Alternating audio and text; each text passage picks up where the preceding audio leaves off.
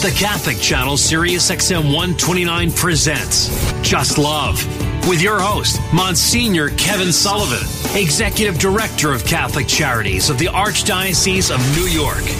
Welcome back to Just Love. This week, we're looking at a number of different things on Just Love. We're going to talk a little bit about proms. Now, that may seem a little bit unusual to you, but we'll get into that a little bit later. And then we're going to talk about workers, but a particular category of workers, day laborers. Those are the guys who maybe many of you have seen in different parts of the country, where they line up on a corner and they're looking for work in construction. They're looking for work doing landscaping, and people come by, they pick them up and say, hey, here's what's going on, and here's what I need somebody to help me kind of, cut the grass. I need somebody to help me build a wall or something like that. And they kind of make a deal. So we're going to talk a little bit about that in the New York metropolitan area. And then we're going to talk a little bit about kind of what's going on in Central America and some of and what's going on in that part of the world. So, but I am excited to talk about proms, and one of the reasons is I never ever went to a prom. Oh, never ever. So I've done a lot of interesting things in my life, and maybe going to a prom isn't interesting, but I never went to a prom.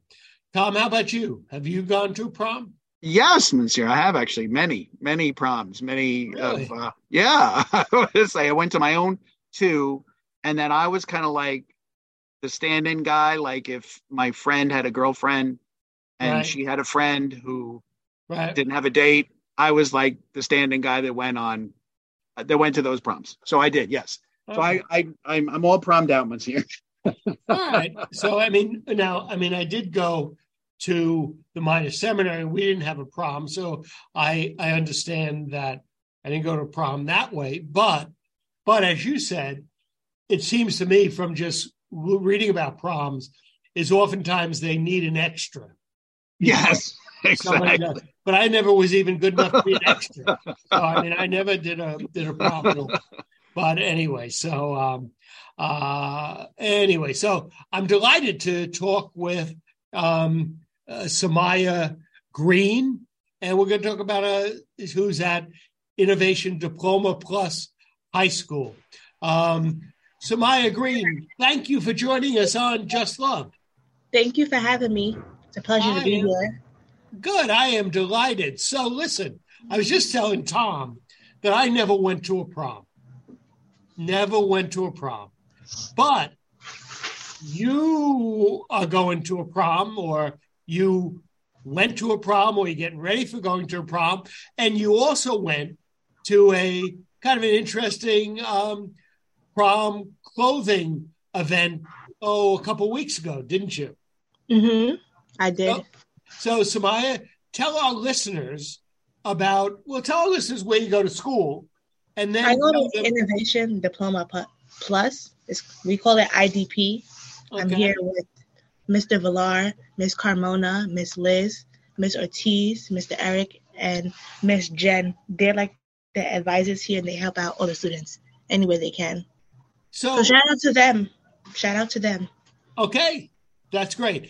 Samaya, but that's got a funny name, like Innovation Diploma Plus. Tell me a little bit about the high school. Do you like the high school? I love it here. Everybody is so welcoming. It feels like home. This is really the first school I've been to my entire life that I feel like I'm accepted for who I am. I don't feel like I have to be somebody else to, be accepted. So I like that. Now, the teachers here, they're nice. They help any way they can. Like, you come to them with a problem, whether it's like with school or personal, they help you with everything you need. You like school? I do. I enjoy ELA is my favorite subject. I love to read and write, so that's right up my alley. Okay. So what's your favorite subject? ELA. If not ELA, then I would say Living environment. I like science, so living environment. That was a good class. I like that class. So for some of our listeners who might not know what the initials stand for, what's ELA? English Language Arts. Ah, okay. Do you like to write? Mm-hmm. You any good at it? Yeah, but I feel like I like come down on myself too hard about the things I write, because like when other people read it, they be like, this is good, but I feel like because I'm self-conscious about the things I write, I don't think it's that good. But like if you ask one of my teachers like Miss Cherry or Miss Angulo, they'll tell you that I know how to write good. But I don't think so, because I feel like it's just in my head. So yeah. So Samaya, because I'm many, many years older than you, Mm-hmm. I've written a lot more than you. I'm not saying better, but I've written a lot more than you. Oh, of course. So let me give you a little bit of a hint, okay? Mm-hmm. A little bit of hint about writing. After you write it, you have to edit it, and you have to rewrite it. And then you have to rewrite it again. So that my experience after all these years is a lot of people think they should be finished after one or two kind of versions of what they're writing. But you always have to keep going back and back to seeing how you can make it better. And you almost never stop editing it until you run out of time. So that's a little bit of advice, that it takes a lot of rewrites in order to keep making it better. So that's a little bit of advice that I'm giving. Made me feel a little better. Yeah. Is that right? Thank you. Yeah, you got to keep writing. So tell me now about the prom. The prom, oh my God, it's on May 19th. We're going to be on a boat with another school, Liberty. Okay. And we've been on 2 trips with them, and I like them. I like Miss Gina. That's my favorite over there. So I feel like it's going to be a fun night. I don't feel like it's going to be any problems. Everybody's going to have fun, you know? And then the dress giveaway, that was a very beautiful thing. It was very beautiful to see, you know, everybody from different parts of the city come together. It was beautiful to see, you know, some of my teachers there. It was beautiful to see people getting things that they loved, people trying on dresses that they loved. It was just a beautiful thing, really, because a lot of people, they can't afford some of those things that, like, a lot of people can. So This was a really nice way to, like, give back to everybody. So did you get a dress? None of them really fit me the way I liked it to fit. Right. But the dresses were beautiful. There was so many nice gowns, and there was, like, you know, mermaid dresses. There was cupcake dresses. It was just, everything was beautiful. Even though some of the stuff didn't fit me, right, if, like, it did fit me, I would wear it because everything was beautiful there.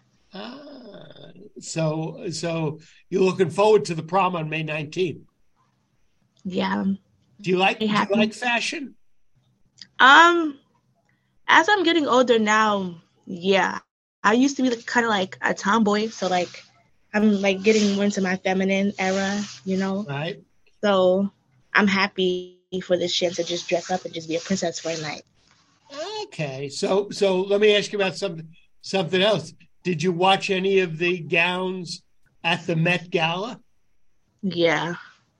My favorite one, I would say it was Cardi B's, because she became choreographer. Like, she had the tie and then the hair color. It was just, I like that dress a lot. And a lot of them were wearing pink.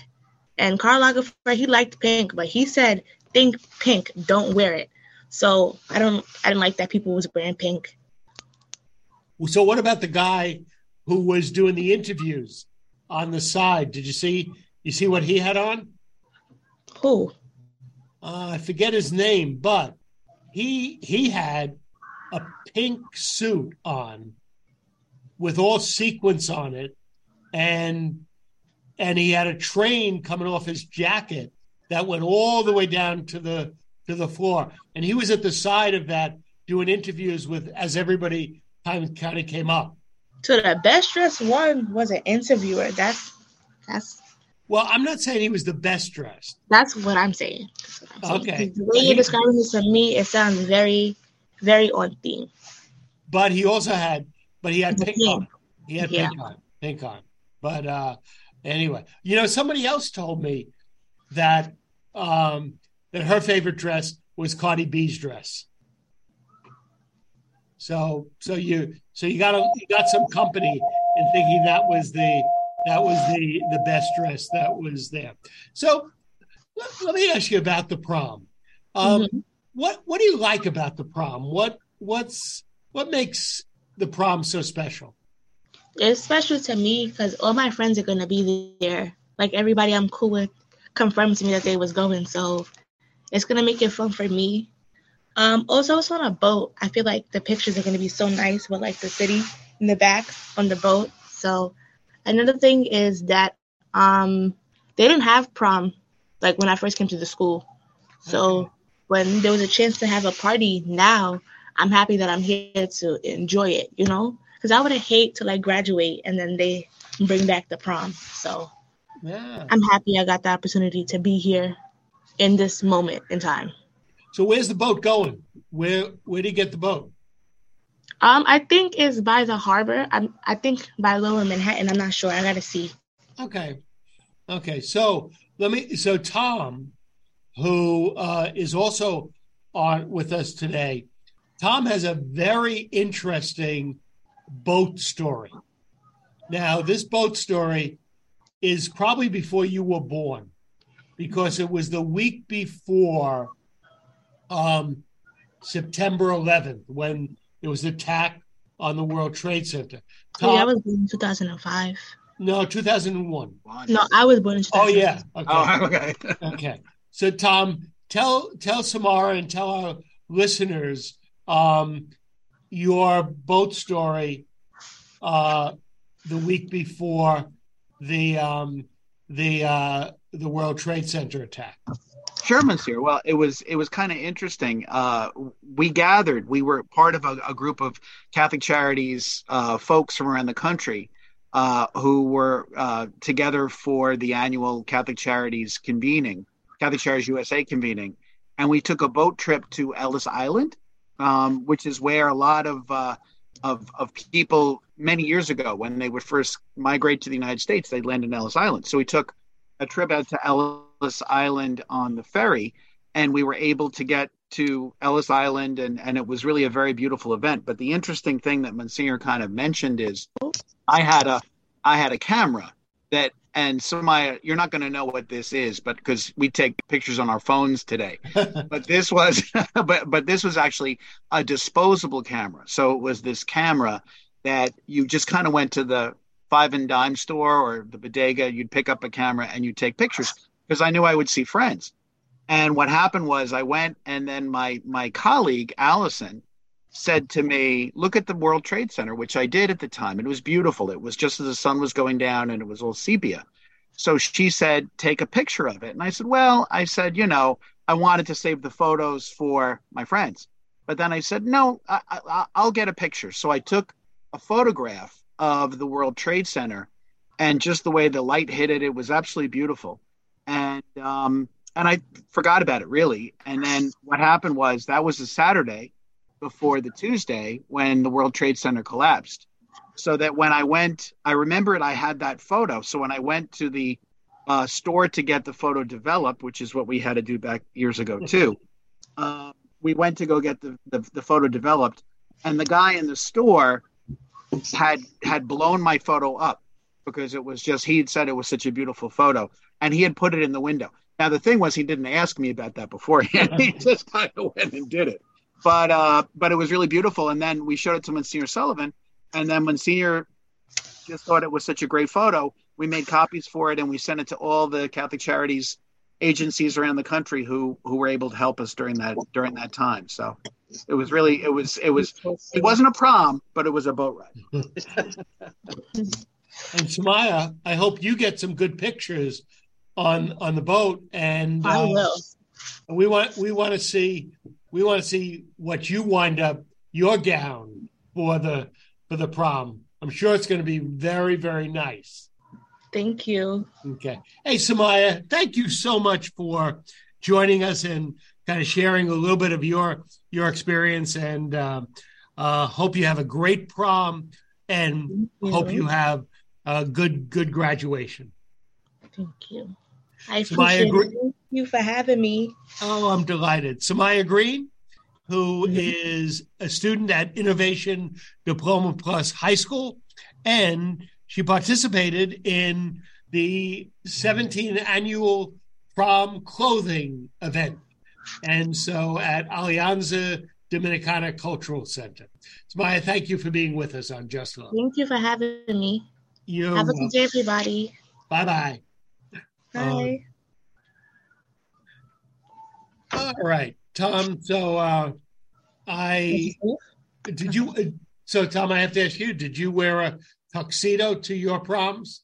I did, Monsieur, and it was funny. What the tuxedos we used to wear were because I went to school again back in the day, right. And so what it used to be was like the guy would have to wear the tie would have to match the girl's dress.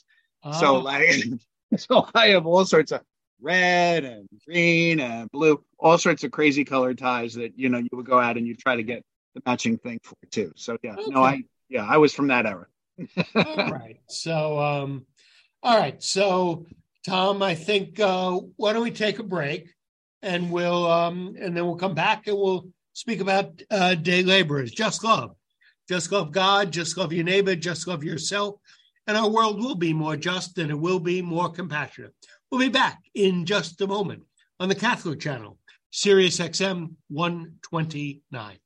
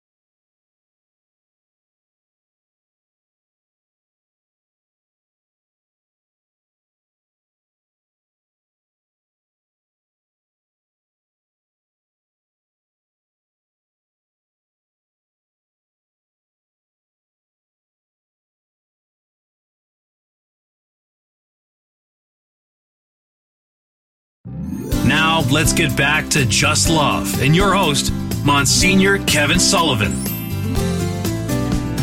A working class hero is something to be.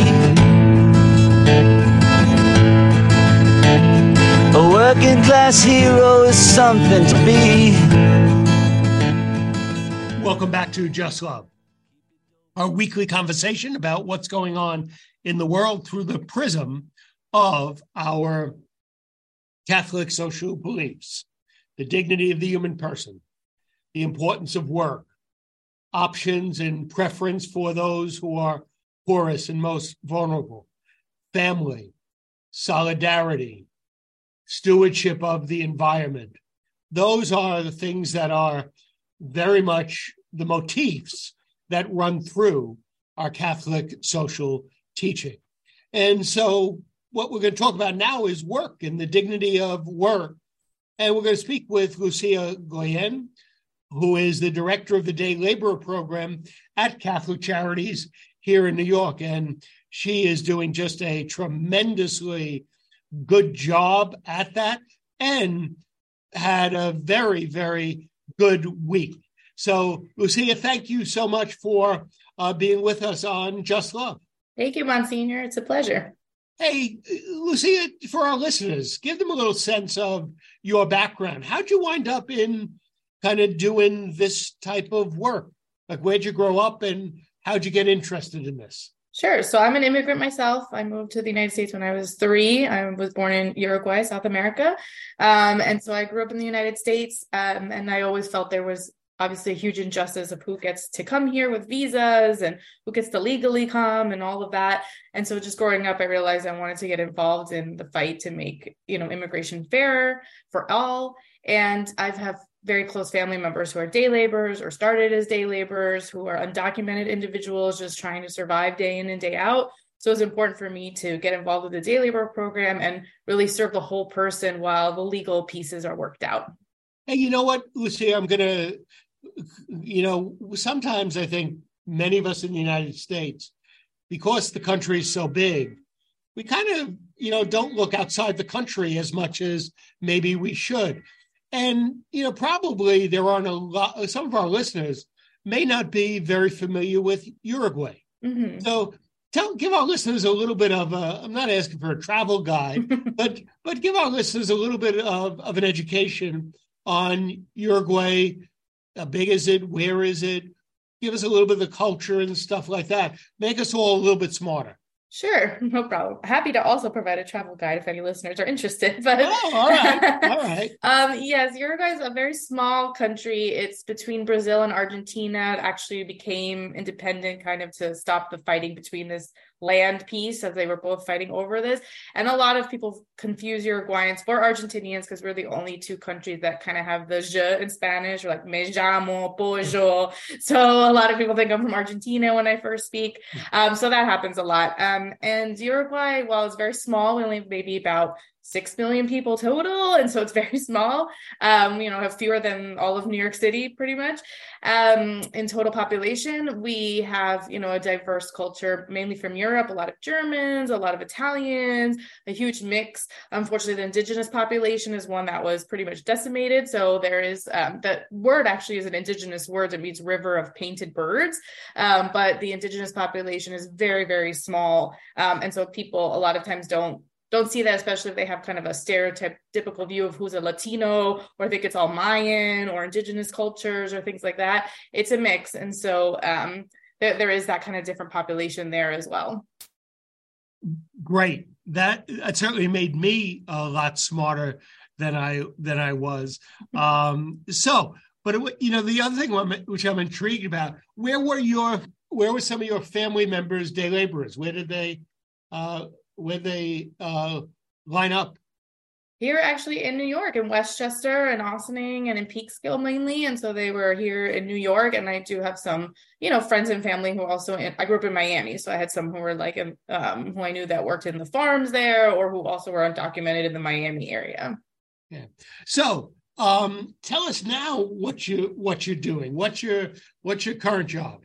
So my current job is Director of Day Labor Programs, proud to serve this program. And basically we have 2, one in the South Bronx and Yonkers, where we comprehensively serve day laborers, everything from trainings, just construction training, site safety, to comprehension, ESLL, computer classes, those kinds of activities, so that they can also do other skills besides just work day to day, connecting them to work opportunities in the area that are vetted and that pay well, things of that nature. And then assist with things like wage theft, workers' rights, making sure they're connected to various resources, health insurance, driver's licenses, the consulate, anything they may need, especially during the pandemic, really trying to get access to things, as many of them were excluded from unemployment insurance and federal funding because they were undocumented, trying to get them connected to the Excluded Workers Fund once that was passed, or other things that could help them during the time where they really couldn't access any other resources.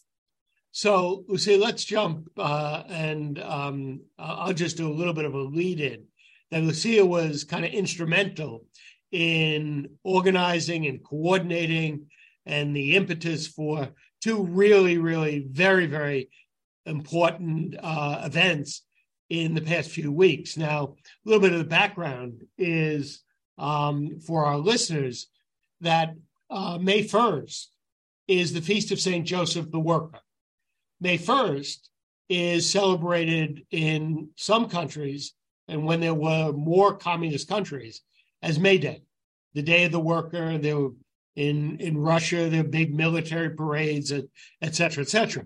And what happened was the Catholic Church basically kind of said, well, our social teaching is that workers are critically important, and the dignity of work is very, very important. So we need to make sure that it's not just the communists who kind of are talking about sticking up for the workers, but we have to own our own legacy. So they created the Feast of St. Joseph the Worker to celebrate work. So with that as a little bit of a lead-in, Lucia, tell our listeners about the two events that you kind of were instrumental in kind of putting together around the Feast of St. Joseph the Worker earlier this month. Oh, sure. So thanks for that. Also, I just got smarter too. I had no idea that was the background of St. Joseph the Worker. Yep. So thank you for that. So yes, we had two wonderful events on April 30th. We had a mass celebrating St. Joseph the Worker in St. Patrick's Cathedral. And so we work in different alliances in both New York City and Westchester. So we had our coalition partners who also work with workers and day laborers come out, bring their banners, their workers, their shirts, their hats, everything just to show the pride of the workers. And so we had probably around 200 workers or so there who came through, could process in, and also we had a table set up in the front where they could put up the workers who have passed away either during COVID or workplace accidents, as the 28th, April 28th is the Day of the Fallen Worker. And so we were able to celebrate them as well and recognize them during one of the intentions at the Mass. So we had different workers read, different community leaders read the readings, and also different intentions for immigrants and, of course, for the workers, and to just really give them thanks for the incredible work they do that sometimes really just goes unnoticed. And then May 1st, we had our official... So let me stop you for just a second. Sure. Because, as you said, there were maybe 200 or more workers, the cathedral. For our listeners, Sunday was an awful weather day. Yeah. And it was raining and it was not nice. And that over 200 workers came out. It was really, really made it such a nice celebration, and is a tribute to the good organizing work that Lucia did. So that was Sunday. And then the sun came out on Monday.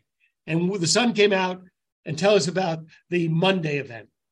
So Monday was the official opening of our Day Labor Center in Yonkers, our training center. So we had a soft opening since last July, and it's been many, many years in the making. And so we were finally able to have the official opening and have Cardinal Dolan come out and bless the space and take a tour and see all the wonderful work we do out there. We had a lot of politicians, community leaders come out and just celebrate. And we heard from the workers themselves to talk about the importance of having a center. It's right above the gas station, which is one of the main paradas or stops where the workers wait for work. And so it's a place where they could come in, use the bathroom without having to worry, get coffee, get food, connect with each other, connect with resources, and such as English classes. For instance, if they can't find work that day, they can pop into an English class, or just connect with, I need help with my rent, I need help with this, I need diapers for my child, whatever it may be. And then also find job opportunities in the future once we get more of those that we can promote out to the workers.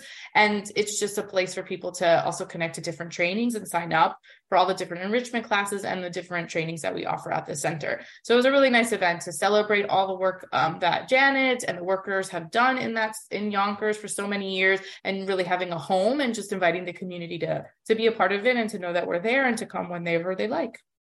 Lucia, thank you for that. I'm going to ask you to describe something for our listeners. I mean, I think for many of us, when we think about a job, okay, you work for this company, you work for this business, and, maybe your hours are, from 6 p.m. or from noon to 8 p.m. or 9 to 5, or maybe you work a weekend shift, but, when you're working, you go and you go to a building, or maybe now you even do it remote, but that's not what day laborers do. And so paint a picture for our listeners who say, what is this day labor stuff? I mean, how does this work? Paint a picture. Yeah, thank you. Yeah, I'm so immersed in it, I forget often. But usually when I start with conversations, I ask, do people even know what that term means? So yes, that basically means someone who is, for whatever reason, cannot have a stable job. And so they don't have that, connectivity to a company or a long-term employer, a restaurant, something like that. And so they have to just find what's available that day. So many of the workers will stand out at gas stations, at Home Depots, on street corners, and just wait. It could be anyone from a private citizen, homeowner who's just like, I need a room painted. I'm moving today. Can somebody help me? I'll pay you for your time. To contractors for construction companies or other sites that I need 10 guys today who know how to paint. I need people who know how to put up sheetrock, whatever it is. And so again, that's basically what it means. Every day they're trying to find different projects that they could use their expertise and get paid. And often they're paid just at the end of the day. So what types of work do they do? In your experience, what are the different things they get picked up to do? So here in New York City and in Yonkers, the main work is construction. So it's renovating homes, painting, sheetrock, scaffolding, those kinds of things. We're training workers in electricity and things like that. So hopefully they can get into higher level things, but carpentry or maybe plumbing down the road. But a lot of it is that's like home improvement, home renovations, and then actually working directly on the many construction sites in New York City. We also have women who work in nanny work and other types of homework or home attendants they're interested in. And so there's that type of work. But for the men, it's usually around the construction and trades industry. Well, but that work can be somewhat dangerous. Yes. There can be a lot of injuries that are associated with, sadly, usually a few times a year, we read a story in which something happened on a construction site. And some of these people who are coming, may not have they have a lot of industriousness, but maybe not a lot of training. So what are you doing to kind of keep them safe? Oh, definitely. It's very important. So in both sites, we offer the basic, it's called OSHA, the Occupational Safety and Health Administration site safety training. So it's either 30 or 40 hours, depending if it's in the city or outside of a lot. I call it basic, but it's really not basic, but it's the baseline construction safety, how to protect yourself on the job, how to make sure everything is set up properly, how to make sure basically you don't die, right? How to really be secure on a job site and see what's a hole, what's an employer doing something incorrectly so you can report them and make sure you have all the proper tools, hard hats, work boots, all that given to you by the employer. Again, so you can stay safe, you can stay healthy, you don't lose limbs, and you, as our other organizer Juan Pablo says from the Bronx, that you don't come home with no limbs, a missing eye, and you come home safe and sound every day. So interestingly, because I was at the event on Monday, which was a wonderful event, can you say a little bit about the first day laborer who spoke, made some remarks, and he actually said, you saved my life. Do you know what he was talking about? Yes, he was, I believe before coming to us, he was working in very risky situations. It was just, because he didn't have the training, he was basically saying, I'll go wherever. Sure, that sounds like a good wage. I need to feed my family today. I'll go. And he didn't really realize all of the safety hazards that appeared on these sites or in homes where homeowners are not familiar. And so once he did take the training with us, he realized, there are safety hazards that I see every day. And now I can really protect myself to understand what I should be provided, what is unsafe, what is something that is cutting a corner, which sounds like, great, I'm going to save time and be able to save this person money, but that could really harm me or my coworkers. And so that's basically what he was referring to, is that, these trainings were really important for them to have that knowledge and just be more aware on sites. You've mentioned that this type of work, that it was really, really impacted by COVID. Mm-hmm.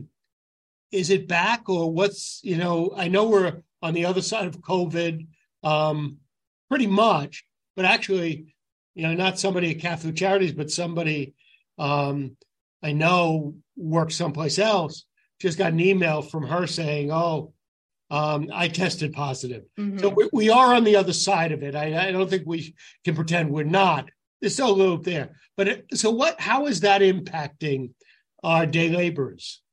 Yeah, it's a great question. I mean, definitely during the pandemic, it's a ripple effect and repercussions from that. So unfortunately, a lot of heads of households passed away or got very sick, and because they can't have access to like long-term health insurance or long-term rehabilitation services, it's something that's continuing to affect them now. Some of them cannot work after getting COVID and getting it very strongly in the beginning, when it was very strong, there was no vaccines, that kind of thing. Luckily, when the vaccines rolled out, then we were able to offer many, many times and still do during our trainings, COVID vaccines and flu vaccines, and the community is much more open to it. At the beginning, they were also very nervous about the vaccine, whether they could get it, if immigration was going to take their information. So there was a lot of that fear. But yes, unfortunately, for some families, it created a huge gap that still exists today. And some of them are still trying to, piece their way out of back rent, back electricity bills, back all health bills, all these things that have not gone away that they still have to focus on.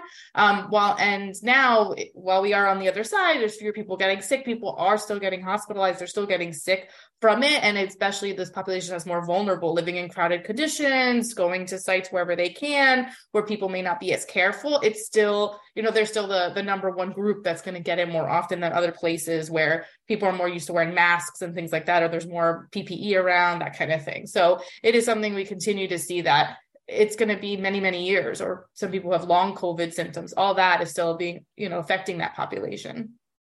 So Sia, fortunately, most times things work out pretty well between the day laborer and the person, but there's more than a few times that it doesn't work out well. So what are you doing? What's Catholic Charities and Obreros Unidos, the United Workers, doing to deal with those type of situations when maybe people, don't get paid? Yes, this is a huge issue. And we work very closely with workers first to tell them how to try to prevent wage theft. So even if they're working with a homeowner, a private person, they should be logging their hours. They take a picture of the license plate of the person who's picking them up at the parada, really how to protect themselves, telling a friend or another coworker, I'm going to this place at this time, just basic safety measures. So hopefully that kind of keeps people honest. Like, I am logging this information. It's not a factory where I have a time card, but it counts just as much for the Department of Labor if you are marking all that down and have proof of the amount of time you work, what you agreed to as wage, and things like that. And so that's the beginning stages. If then it does happen, we have a kind of various levels that we can help workers. Anything from us calling up the person and saying, hey, this person says you didn't pay them fully, or you didn't pay them at all. What's going on? Sometimes that's enough for them to say, oh, someone's behind this person. Let me just pay up so I don't get into any issues. All the way to, if we have to, helping them file in small claims court or even legal action with like legal aid or worker justice center or other partners to actually put legal action against a contractor or homeowner, someone who refuses to pay, thousands of dollars are at stake, that kind of thing. So there's various levels depending on what's needed, how much is owed, and even working very closely with Department of Labor, both the state and federal, on these investigations of people that continuously steal wages from this population. Lucia, before I let you go, any other thing that you want to share with our listeners so that they get a fuller understanding of day laborers and the program and the work that is being done with them? I think the biggest thing to know is that, a lot of people kind of segment immigration groups in general. Oh, the Ukraine, oh, the Afghan, oh, day laborers, like as they're all separate. And really almost day laborers for many, many populations is kind of the starting point. People come here and they need to find a job. They don't have papers yet, whatever that means in that case, if it's coming or if it's not coming. And so a lot of them do start here. And so it's important for people to know it's kind of an arc of being an immigrant here in the United States. And so it's not just one population. Why can't they become legal, quote unquote, or why can't they become citizens? It's not such an easy question. And so it's important for people to think of this more as a trajectory rather than segmented populations that are separate from one another. Lucia Goyen, who is the director of the Catholic Charities Day Labor Program in Yonkers, New York, and in the Bronx, part of New York City. Thank you for all the work you're doing. And thanks so much for joining us for a few minutes on Just Love today. Thank you so much, Monsignor. It was a pleasure. Just love God, just love your neighbor, just love yourself. And if all of us did that, all 6 billion plus of us did that, then the world certainly would be more just and it would be more compassionate. We'll be back in just a moment on the Catholic Channel, Sirius XM 129.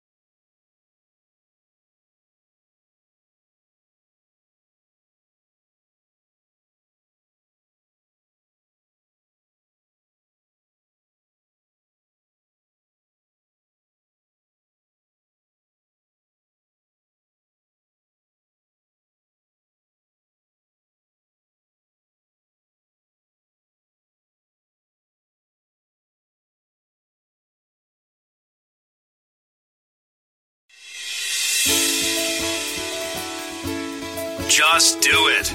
Just love. Just check out Monsignor Kevin Sullivan, who's here right now. Take it away, Monsignor.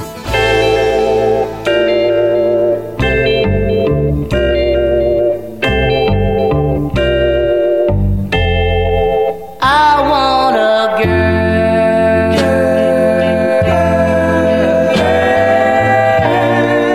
just like the girl that married my dad. Welcome back to Just Love. Just do it. Just love God. Just love your neighbor. Just love yourself. And our world will be more just and it will be more compassionate. We speak about those things which impact a lot of what's going on in the world through the perspective of our Catholic social teaching. Mother's Day is a day in which there are a lot of flowers. Flowers are imported from different parts of the world, and there are workers in those places. And so we're going to have a conversation with Chrissy Stonebreaker Martinez, who is the co-director of the Interreligious Task Force on Central America and Colombia. Chrissy Stonebreaker Martinez, we're delighted that you are going to join us on Just Love and to share with us some of the work of the Interreligious Task Force on Central America and Colombia. Tom, is Chrissy with us? Yes. Okay. All right. So, Chrissy Stonebreaker Martinez, thank you for being with us on Just Love. Thanks so much for having me. So, Chrissy, could you tell us a little bit about the Interreligious Task Force on Central America and Colombia? I would be honored. Great. The Interreligious Task Force on Central America and Colombia is currently located in Cleveland, Ohio. There were several organizations like ours that were confederated that joined together after the death of 4 Catholic women in El Salvador. 2 of those women were from Cleveland, Jean Donovan and Ursuline's sister, Dorothy Kazel. And 2 of those women were from New York, Marinol sisters, Maura Clark and Ida Ford. And they were killed by U.S. trained and funded forces in El Salvador on December 2nd of 1980. And people who were already working on Central American solidarity, Latin American solidarity projects came together with Catholics, Jews, secular folks, Protestants, people of all moral assuasions, people who knew them came together to commemorate their legacies, speak out against our complicity, and also to support the beautiful work that these women were doing, helping refugees in El Salvador. And I had the honor of visiting El Salvador and visiting the communities that they were working with just in December. And, you know, the work continues. The solidarity and the legacy that they started really is a testimony to what allyship and being a good neighbor and following Catholic social teaching is all about. Oh, well, thank you for that background. You know, since you mentioned, let me jump ahead a little bit to what you just mentioned, that you were relatively recently in El Salvador. And I've been seeing some things in the media that the situation in El Salvador, when it comes to some of the gangs and the violence, has actually improved over the past 4 or 5 years. Did you pick up any of that in your visit there? I actually, I was working really closely with a couple of organizations. The Share Foundation, which is a solidarity group that's led by someone who is Salvadoran, who lives in California, and who is in deep relationship with the National Council on Religious Women. Is that the Leadership Council on Religious Women, right. LCWR, on women religious. Right. And they take delegations all the time. And we also work really closely with the Centro de Intercambio y Solidaridad, the CIS.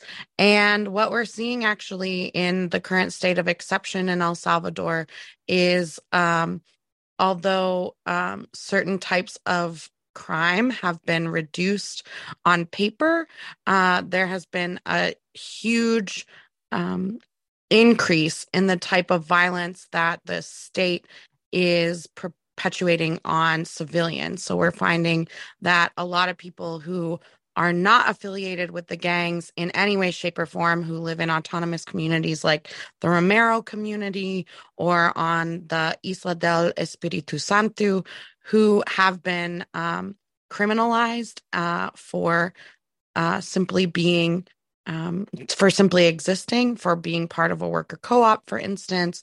And there's been over 60,000 people who've been imprisoned.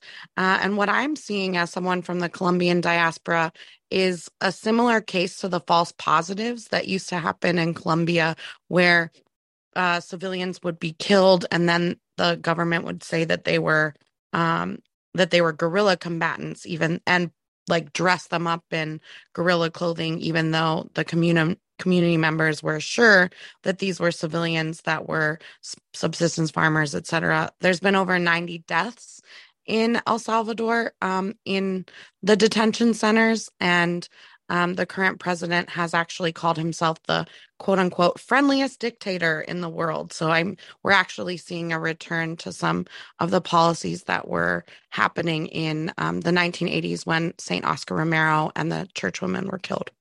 Okay, well, thank you for that.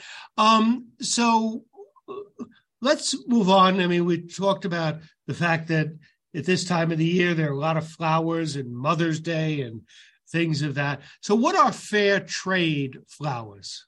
Yeah.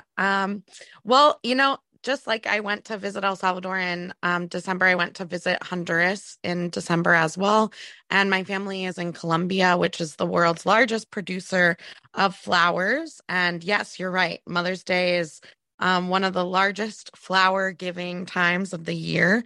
And my mom's birthday and her and my father's anniversary is also in May. So I pick up lots of flowers during this month. But there are subsistence farmers who don't just grow plants that we eat. They also grow plants that are part of our joyful living, and plants that we give as gifts, as that we adorn our vestibules with, that we celebrate life and joy and beauty with. And a lot of times there are flowers that are produced in plantation style facilities where people are not paid a living wage and are subject to very harsh working conditions and sometimes abusive working conditions. And so the fair trade community wanted to make sure that there was another sort of avenue for people to find an ethical alternative for something that people make their livelihood doing. So fair trade flowers are an alternative to these sort of plantation style abusive working conditions, and small scale farmers, frequently cooperatives, come together to grow their beautiful plants. And you can find fair trade flowers through Fair Trade International that are certified to make sure that people are being paid a living wage, that environmental conditions are considered, that there's no child or slave labor incorporated in any part of the growing of our products. And there are also some other alternatives. If you have a hard time finding Fair Trade International flowers locally, you can get them online, or there are a couple of other certifiers as well. The Interreligious Task Force is a convener of the Ohio Fair Trade Network, and we have a section on our website at irtfcleveland.org and a section on our website at ohiofairtrade.com that gives people a couple of different links on where they can source fair trade flowers and more information about the stories of the farmers that grow our beautiful plants.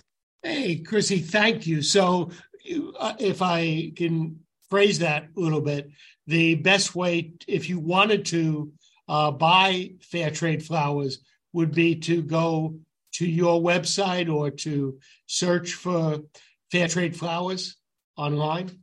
Yeah, Fair Trade International flowers can get you lots of options, but we're happy to help direct you as well at irtfcleveland.org and Ohio Fair Trade Network. ohiofairtrade.com. Okay. Tom, let's make sure we put that up on our website, okay? Chrissy Stonebaker Martinez, thank you for taking the time to be with us on Just Love today. Oh, thank you so much, Monsignor. It's my pleasure. Great. Okay. Tom, so are you a flower person? I am, Monsieur. I really have just as kind of I'm getting a little bit older. I find that I'm giving flowers much more often. Like I find that what I do is I give just for almost every occasion now. Like because I think the older that people are getting, I think that people don't my friends have a lot of what they need. So like when it comes time for giving something, they just want to give something to make people feel good. I find flowers is a nice alternative. At least I think so. And in movement spaces, we say that we want to give flowers before people are passed on. True. Yep.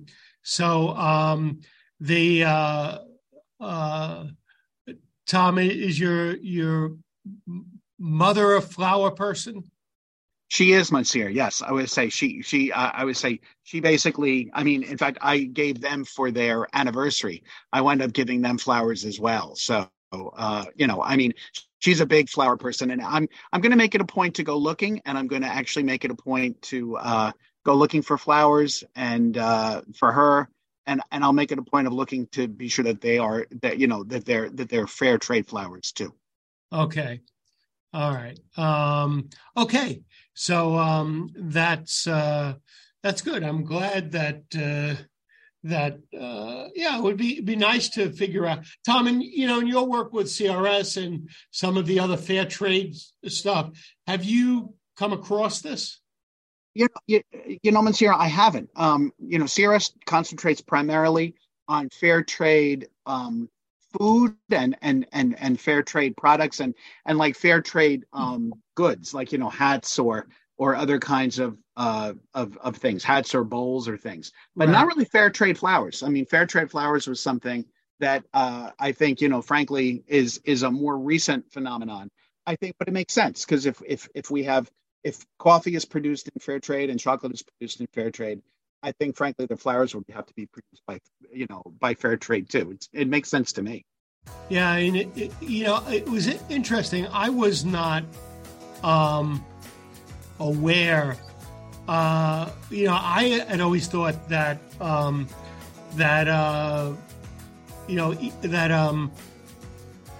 Holland was a major place where flowers came into the United States, and I'm sure it is. I didn't realize. Colombia, Honduras was one of those places. So, but I think it's good. I think it's very good thing for us to think about. Tom, just love God, just love your neighbor, just love yourself, and the world is more just, and it will be more just and more compassionate. Join us again next week on the Catholic Channel, Sirius XM 129. You're listening to the Catholic Channel, Sirius XM 129.